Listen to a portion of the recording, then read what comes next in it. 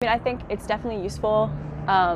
If it helps, obviously, if it helps anybody get in this, get in the street protesting, it's useful, and that's great because you do need bodies in the streets.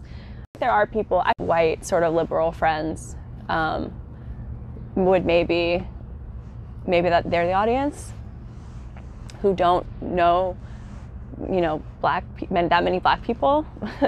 So it's more of a theoretical thing to them that people are dying, which they know is horrible, and they know that it shouldn't happen, and they know that police are committing crimes.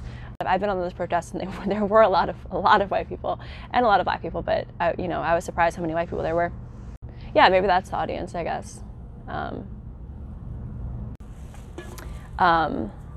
guess I just think there's more work to be done.